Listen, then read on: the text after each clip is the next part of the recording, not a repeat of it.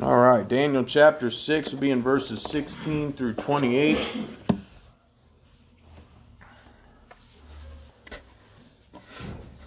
Where we left off here, if you'll remember, is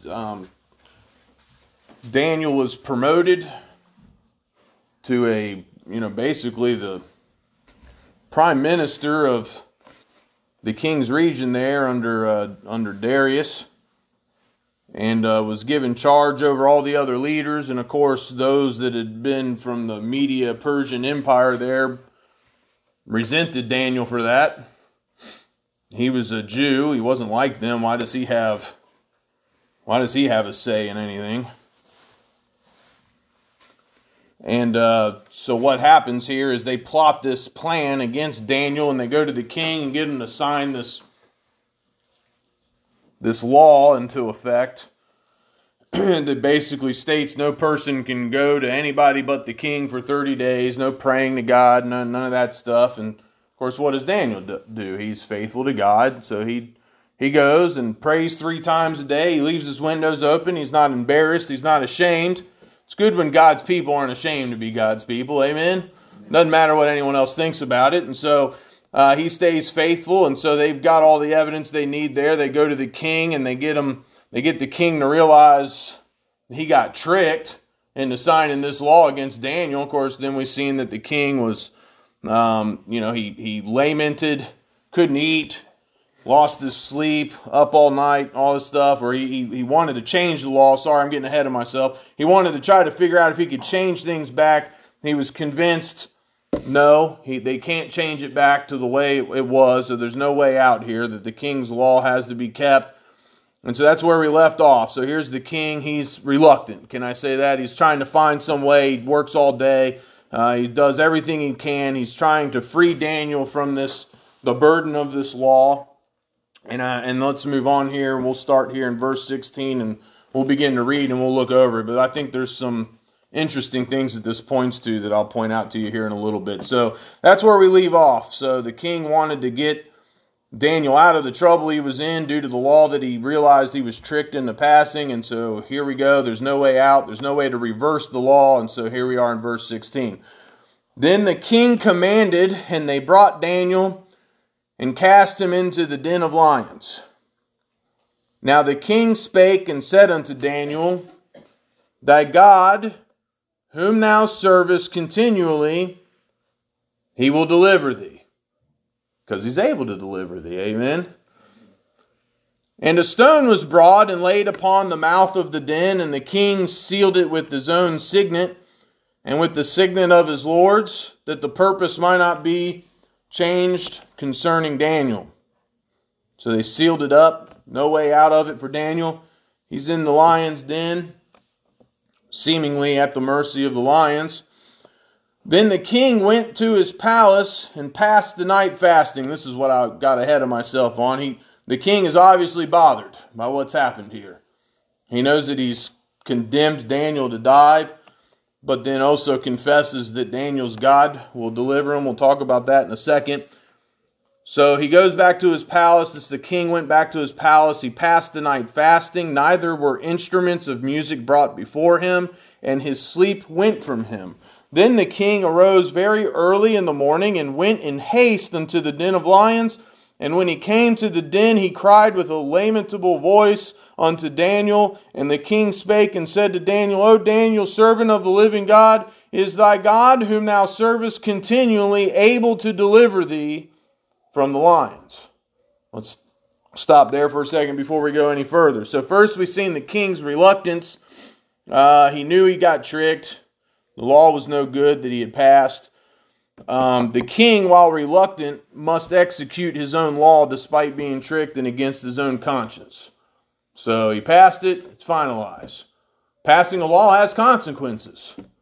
Ohio's getting ready to see some consequences from some laws that they passed that I'm guarantee they're going to regret afterwards.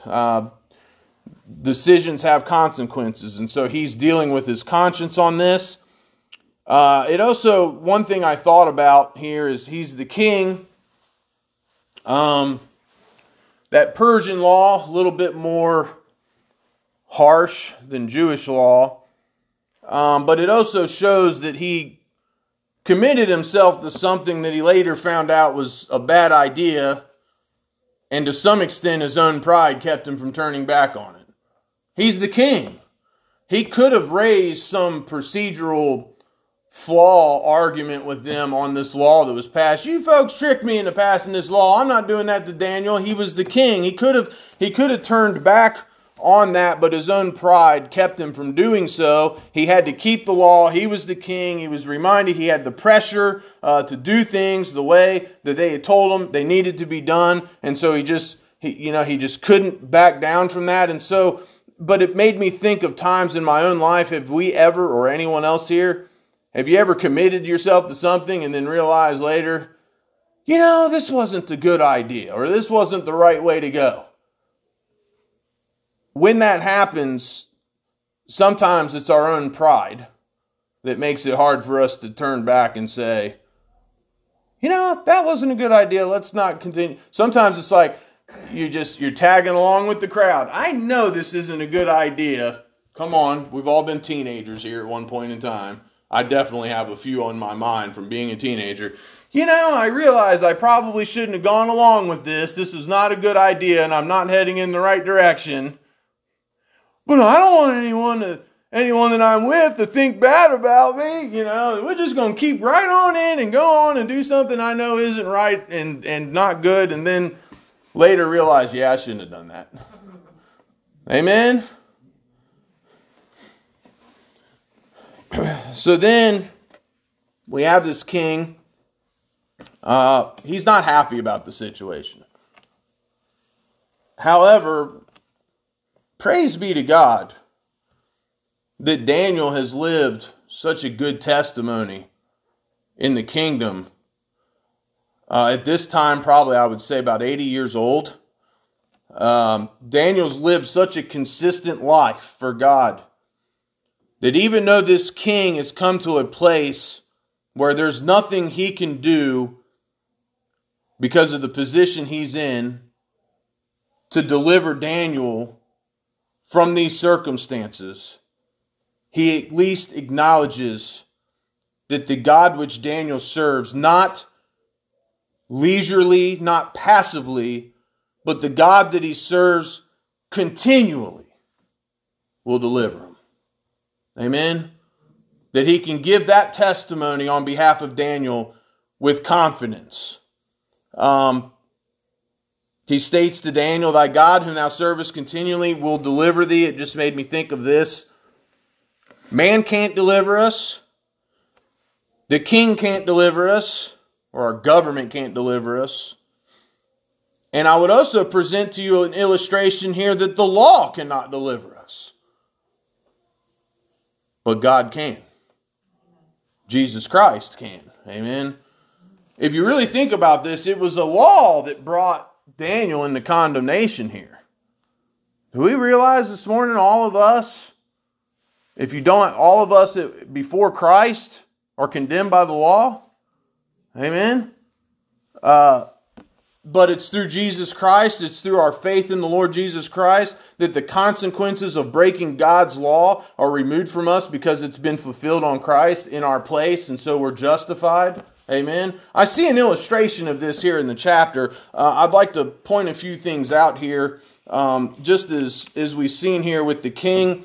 He can't pass a law that justifies Daniel, so he's condemned by the very law of the king, and the law cannot deliver him from the circumstances he's in. Let me give you a couple places to look at on this. Go to Romans chapter 8, if you will. Hold your spot there in Daniel. Go to Romans 8.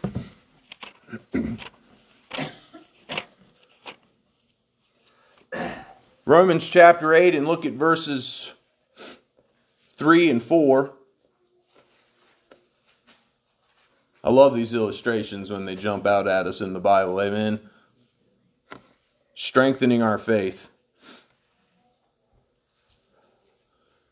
Everything that happens here, everything that God gives us in the Word of God, everything that's happened to all these folks in the Bible is all on purpose. God uses the whole Bible to point us to Jesus Christ.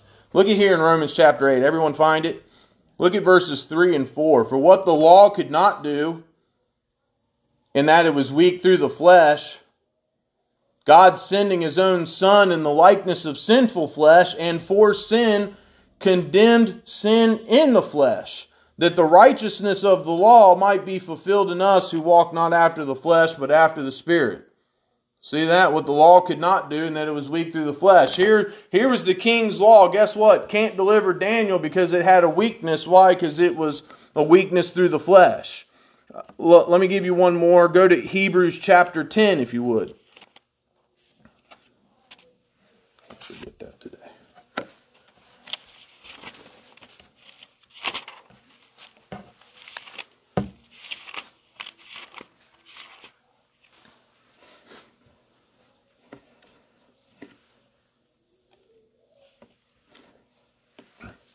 Looking at Hebrews chapter 10. It says here in verse 1, for the law, having a shadow of good things to come, and not the very image of the things, can never with those sacrifices which they offered year by year continually make the comers thereunto perfect.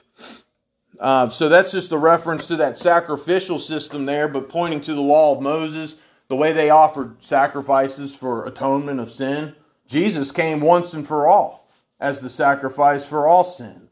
And so through Christ, the legal system, while we still have the moral codes to live by because we're to live to glorify God, the legal system has been fulfilled by Christ.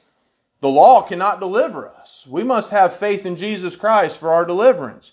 So I've seen that illustration here. At least it kind of jumped on my heart when I saw this with Daniel and the king. Here's a law. The law does condemn Daniel to the lion's den, right? But it cannot deliver him from condemnation.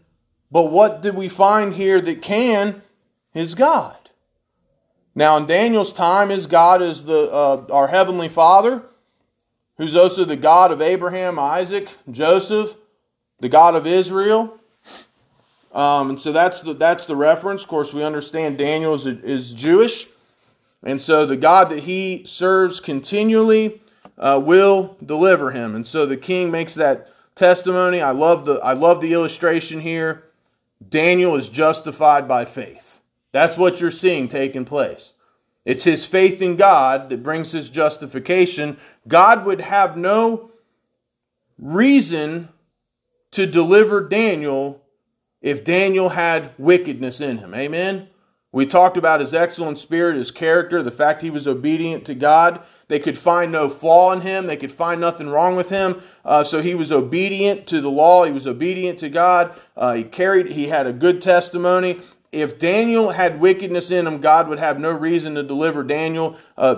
Daniel was delivered because he was justified by faith. His faith was in God, and he understood that God could deliver him. Even the king understood that. So the king is just justified in his statement.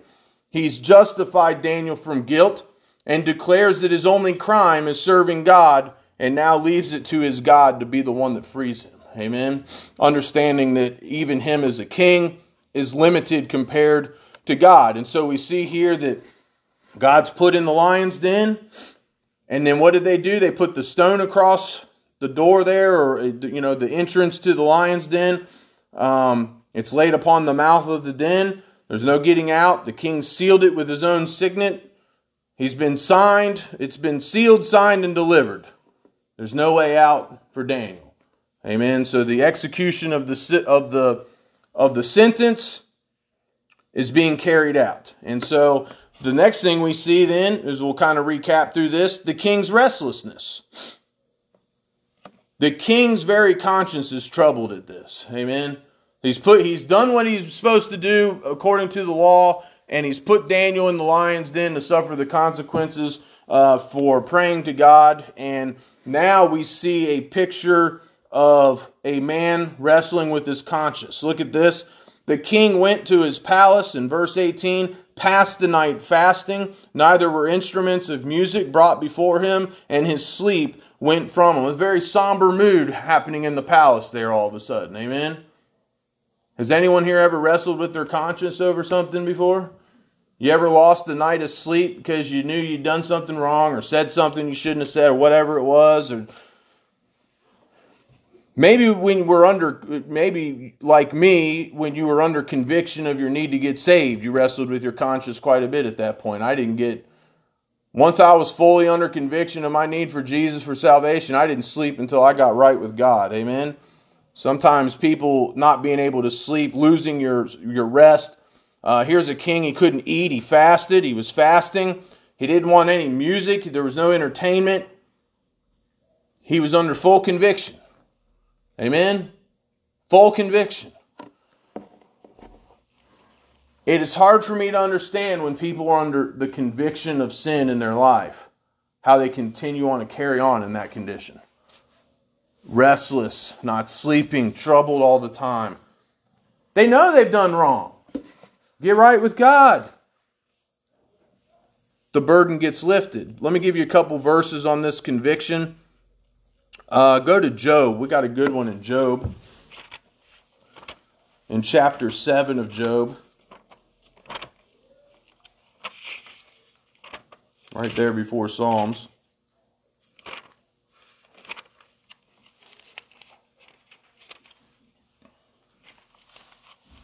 Job chapter 7.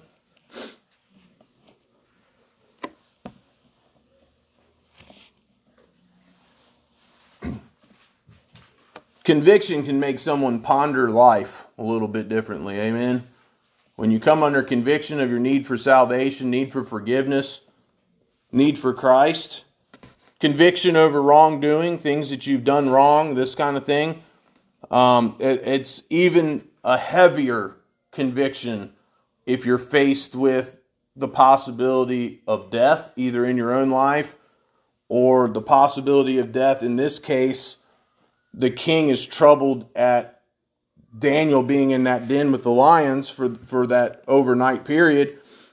But look at Job here, who reflects on this in chapter 7 in these first 4 verses. Is there not an appointed time to man upon earth? Are not his days also like the days of a hireling? As a servant earnestly desireth the shadow, and as a hireling looketh for the reward of his work, so am I made to possess months of vanity, and wearisome nights are appointed to me.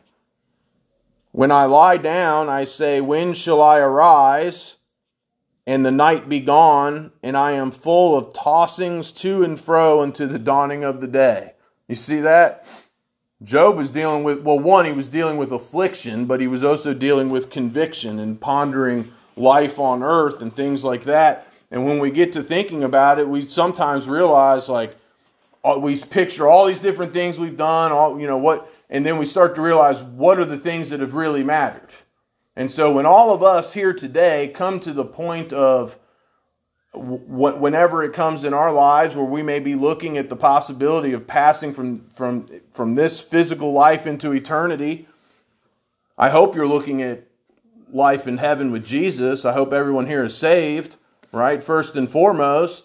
But even for saved people, you'll start to reflect back on, have I lived the way I should have lived for the Lord? And you think about, how did I do with spreading the gospel? How did I do with loving people in my church, in my community? And you start to reflect on things, family relationships.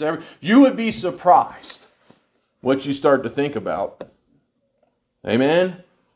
And I can tell you what, if there's things in there that you regret, even a saved person can find themselves restless and wrestling with conviction and tossing to and fro all night long, can't get any sleep, can't get any peace. Why? Because we have a conscience that convicts us. God gave us that. But even stronger than that is the Holy Spirit's conviction. And when God gets a hold of your heart about something, He's not going to leave you alone until you make it right.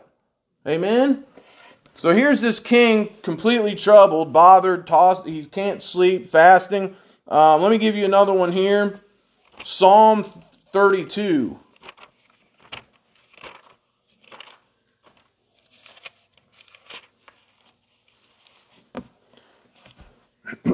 King could have avoided this scenario to begin with if he'd just been a little bit more cautious with the law that he was passing to begin with. Now, God used it for His purposes. Of course, we know that. Look at Psalm 32.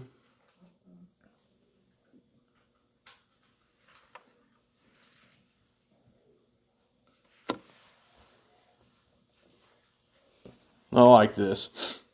Everyone find it? I'm going to start in verse 1. Blessed is he whose transgression is forgiven, whose sin is covered.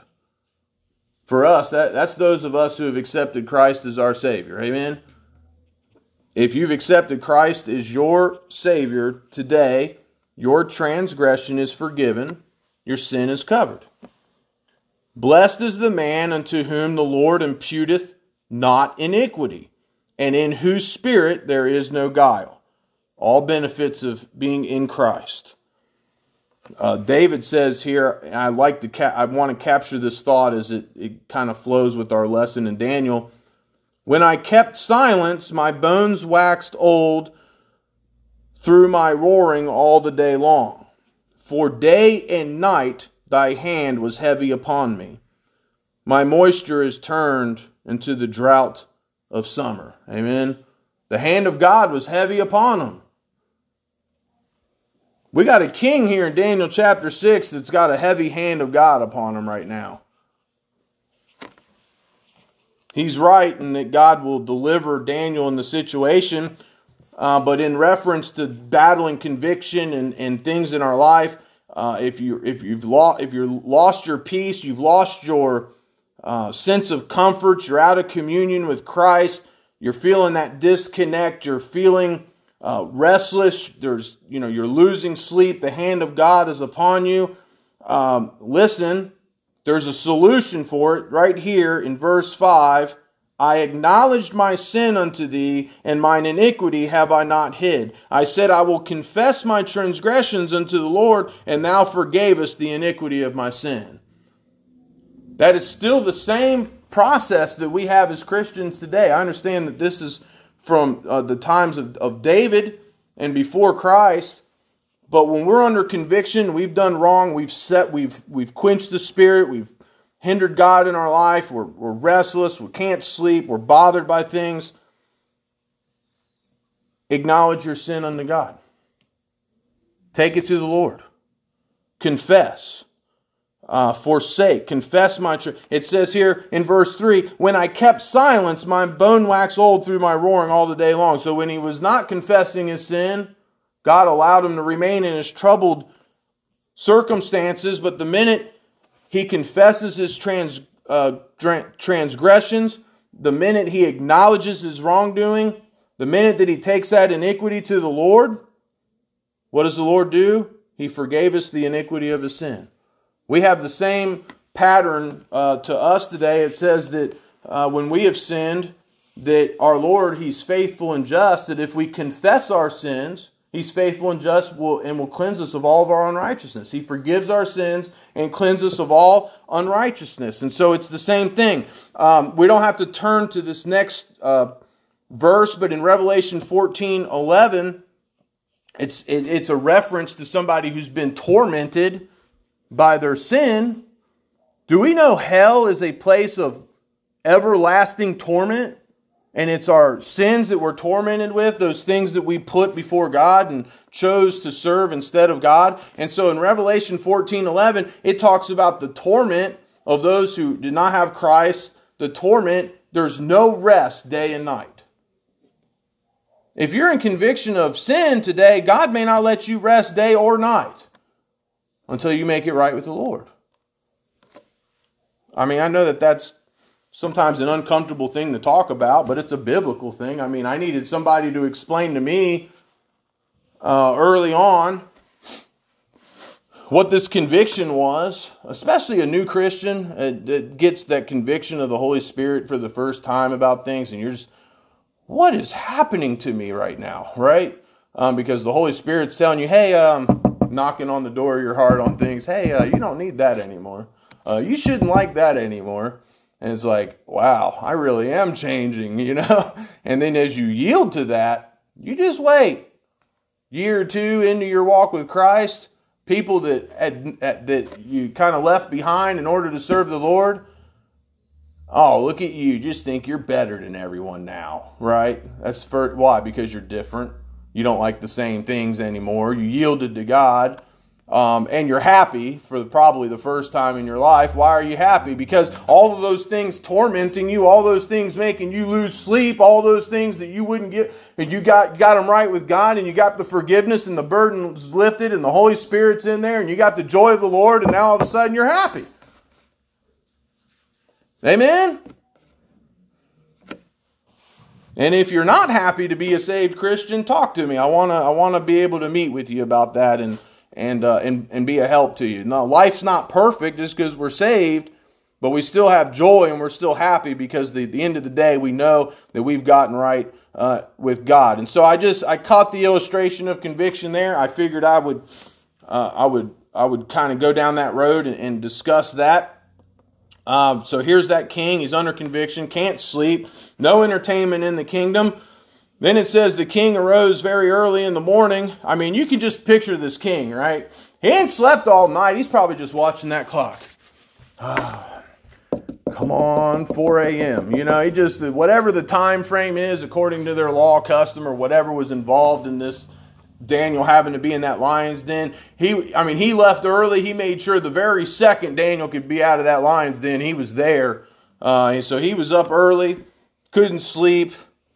You ever seen somebody that's just anxious about something, can't sleep, and it's like, man, I'm just going to leave early. You know what I mean? And that's what the king did here. And so he left early. He got up early in the morning. And first thing he does there is he cries out to Daniel.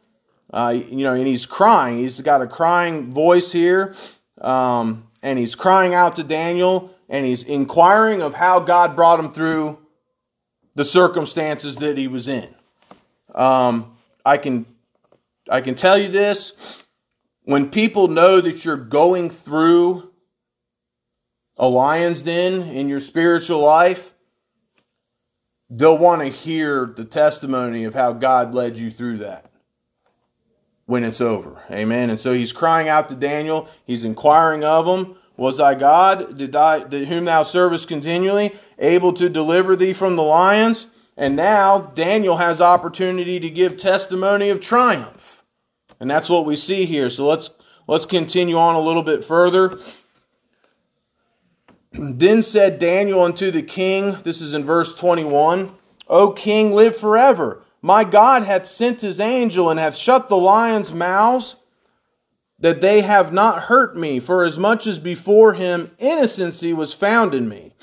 Reiterating that point, had God found wickedness in Daniel, he would not have had occasion to deliver him from the lion's den. What did God find? Innocency. I'm thankful today that we are innocent through Christ. It's through him. So as before him innocency was found in me, and also before thee, O king, have I done no hurt. Then was the king exceedingly glad for him, and commanded that they should take Daniel up out of the den. So Daniel was taken up out of the den, and no manner of hurt was found upon him, because he believed in his God. He was justified by faith. Amen. And the king commanded, and they brought those men which had accused Daniel, and they cast them into the den of lions, them, their children, and their wives, and the lions had the mastery of them, and broke all their bones in pieces, or ever they came at the bottom of the den. Again, Persian law, much more harsh than Jewish law. Now Darius, here in verse 25, Then King Darius wrote unto all people, nations, and languages that dwell in all the earth, Peace be multiplied unto you. I make a decree that in every dominion of my kingdom men tremble and fear before the God of Daniel, for he is the living God and steadfast forever, and his kingdom that which shall not be destroyed, and his dominion shall be even unto the end. He delivereth and rescueth, and he worketh signs and wonders in heaven and in earth. Who hath delivered Daniel from the power of the lions? So this Daniel prospered in the reign of Darius and in the reign of Cyrus the Persian. So Couple things I want to point out here before I run out of time. Daniel gives a testimony of triumph. First thing he says is that God's salvation, he refers to God's salvation, but what he gives testimony to is an absolute miracle. It's a miracle of God. Amen? God sent his angel to shut the lions' mouths. Amen? I'll give you this too, and I pondered this. Some said, well, is that the same angel that was in the fiery furnace with Daniel's friends there? The fourth that was seen walking about in the furnace with them, that appeared as the Son of God, which we know is a reference to the pre-incarnate Christ. So I tried to come to a decisive conclusion on that, and I personally, it's possible, but usually when you deal with appearances of Christ before his incarnation, you usually see the term angel of the Lord. Now, it does say that it was God's angel, but we got to remember there's Gabriel, there's Michael, an archangel, and Jesus talks about legions of angels. There's numerous angelic resources that God can use. Amen. And so in this instance, I don't necessarily see it. It could be. I don't see a reference to it. I could be wrong. Don't quote me on it. I'm just saying when I talk about appearances of Christ in the Bible, I like that clear, definitive evidence that it gives you. The Word of God usually gives you a clear and concise evidence to look at for that. But for what, I don't know necessarily what difference it makes either. What we do know is that God sent his angel, and it's a lowercase a and all that other stuff in there. But God sent an angel, and that angel shut those lions' mouths. Amen. That's what we know. And I'll tell you what, that in and by itself is an absolute miracle. But another thing I wanted to point out here, Daniel did not verbally, there was no guile in him. He didn't lash out towards the king. He didn't blame the king. He wasn't mad at the king. He said, "Oh, king, live forever." He told him, "My God did deliver me. He sent his angel and they shut the lions' mouths." He was forgiving towards the king. He spoke not one word against the king. He did not self-vindicate. The best is he was disaffected by the king, his government, his enemies, the snare that was set for him by the wicked against him. Completely disaffected by it. That's how we need to be in our Christian life. We need to be disaffected in the way we walk with the Lord, the way we treat other people, not affected by who's in the White House, who's in the government, who our enemies are, what snares they set for us. We don't have to worry about it because we have Jesus Christ. Amen. I'll give you a couple Bible verses on this. Hold your spot there still in Daniel. Look at Luke chapter 6 for a second.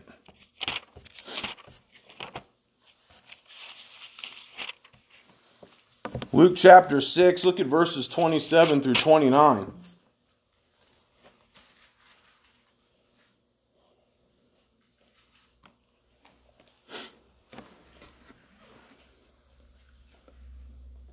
I'll give you a couple more seconds to find it. Daniel's circumstances, what he's been through, and his response to it perfectly illustrate a couple spiritual principles that we've been given that we should use in our lives as well. One is forgiveness and loving our enemies, which he clearly has demonstrated to us here. Look at Luke chapter 6 and verses 27 through 29. Jesus is teaching on how to treat others, and he says this, "But I say unto you which hear, love your enemies, do good to them which hate you, bless them that curse you, and pray for them which despitefully use you.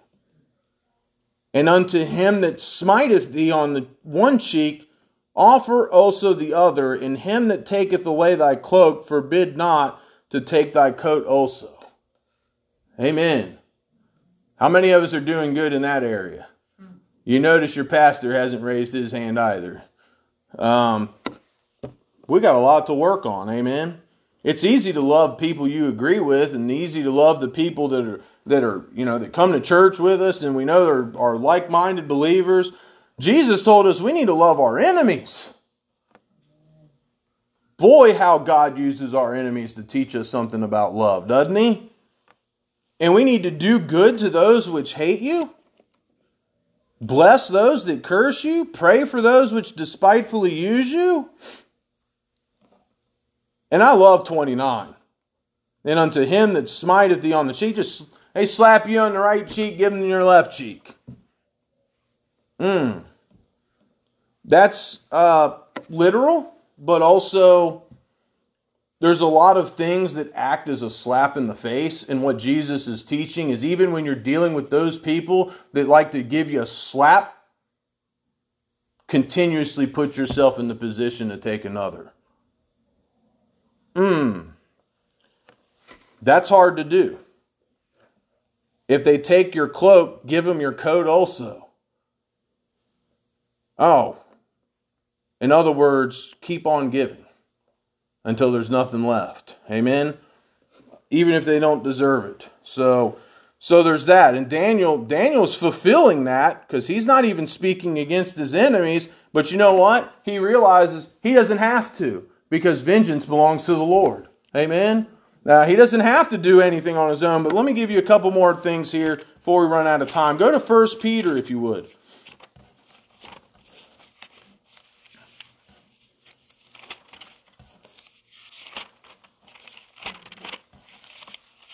I can get there myself. 1 Peter, look at chapter 2.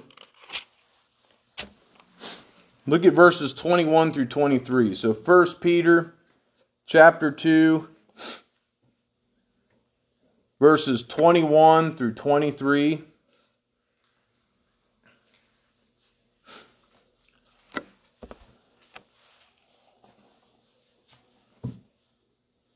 Scripture reads this, For even hereunto were ye called, because Christ also suffered for us, leaving us an example that ye should follow his steps, who did no sin, neither was guile found in his mouth, who when he was reviled not again, when he suffered, he threatened not, but committed himself to him that judgeth righteously.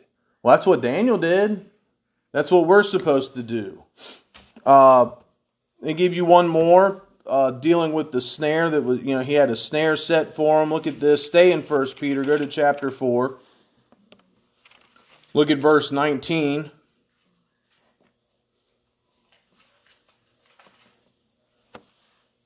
Daniel was in a bad situation. Don't you admire the way Daniel didn't panic, did he? He didn't show any sign of being distraught over what was happening.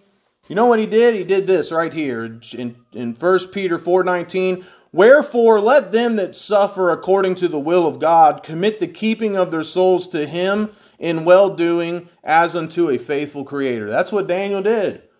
He understood that there was none more faithful than the God that he served continually. Amen. And put his full trust in the situation. And so what ended up happening though here, I want to shift back a little bit on this illustration of the law. The law that was passed here was for Daniel to spend the night in the lion's den, right?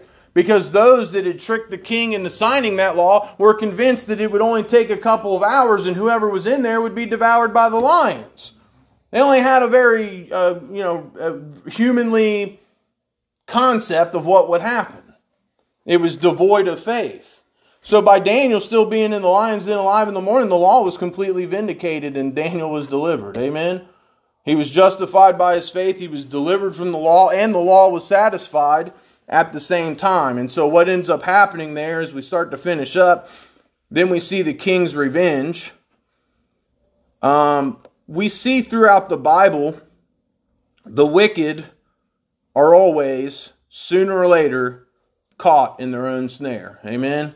Look at verse 24. And the king commanded, and they brought those men which had accused Daniel. They cast them into the den of lions. Them, their children, wives, whole families wiped out. They got caught in their own snare, didn't they? The king took immediate vengeance upon those that tricked them. They lost at their own game, if you would. The snare that they set had snagged them instead. It points out a spiritual truth to us today. God always has a way to repay those that trouble His servants. Are people troubling you today? Any one of us. The world gives us trouble. Guess what? God will take care of it. In His time, in His way. He's the righteous judge. He's the faithful creator. Let me give you a couple verses on this. We'll close out. Psalm 119 verses 110. I'm going to read it, but you can write that down. Psalm 119 verse 110. The wicked have laid a snare for me, yet I erred not from thy precepts. Well, they tried to trick Daniel up. Amen? He did not err from his God. Proverbs chapter 20 verse 25. It is a snare to the man who devoureth that which is holy, and after vows to make inquiry. They sought to devour Daniel, who was a sanctified, consecrated, set-apart servant of God. He was made holy through that. He would be considered holy. And it was a snare to the man who devoureth that which is holy, and after vows to make inquiry. Look at Psalm 38. I'll give you a few more. I got 2 minutes. I'm going to use it. Psalm 38. In verse 12.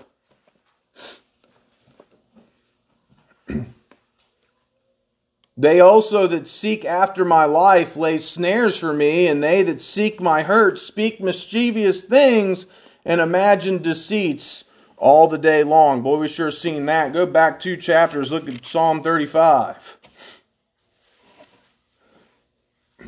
First couple verses here. Plead my cause, O Lord, with them that strive with me. Fight against them that fight against me. Take hold of shield and buckler, and stand up for mine help. Draw out also the spear, and stop the way against them that persecute me. Say unto my soul, I am thy salvation.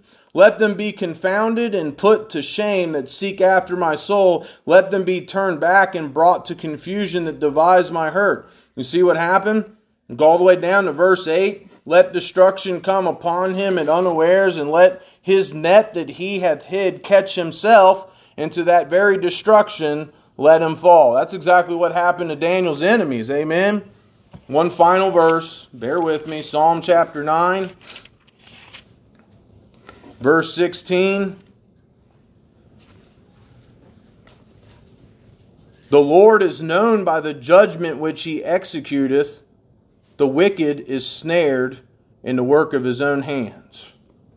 That's what happened with Daniel. God took care of it. God's going to take care of us today. He's going to deliver us because we believe in our God. Amen. I know whom I have believed and am persuaded that He is able. That's what we see there in Daniel chapter 6, a God that's able. And now Darius, what Satan intended to be bad, God has now turned around and is going to use for good, because here's a decree that's being signed under Daniel's time, and you're going to see this decree pop up again when it's time for them to leave captivity and go back and rebuild with Ezra and Nehemiah. And we'll see the decrees of Darius and the Median Persian Empire and how God ends up using them in a very powerful way to help them. But he testifies, yes, the God of Daniel, He delivered him. He rescued him. He worked these signs and wonders. He's the true God. And so once again, we see our God getting the victory. Amen. Let's pray. Father, we thank You, Lord, for Sunday school this morning. Thank You for Your victory, Lord. It's Your victory, but it's our victory through You. And we see the victory in Daniel's life. Thank You for the deliverance of Daniel from the den of lions, Lord. Thank You for our deliverance. Delivered from the law, delivered from the condemnation of the law, delivered because of our faith in Jesus Christ. And that we're justified by faith, not of any works that we have done, Lord. We're thankful for that today. Thank You for speaking to us in Your word. Lord, we just continue to remember our church this morning, Lord, and God, just a lot happening, and people need Your help right now and Your touch. And Lord, I love You. I thank You. I pray for everybody coming into service today. I ask that You keep them all safe. Lord, I ask that we will be able to have a blessed and wonderful worship service today, because you're worthy of it, Lord. Thank you so much for the opportunity to be here. In Jesus' name, amen.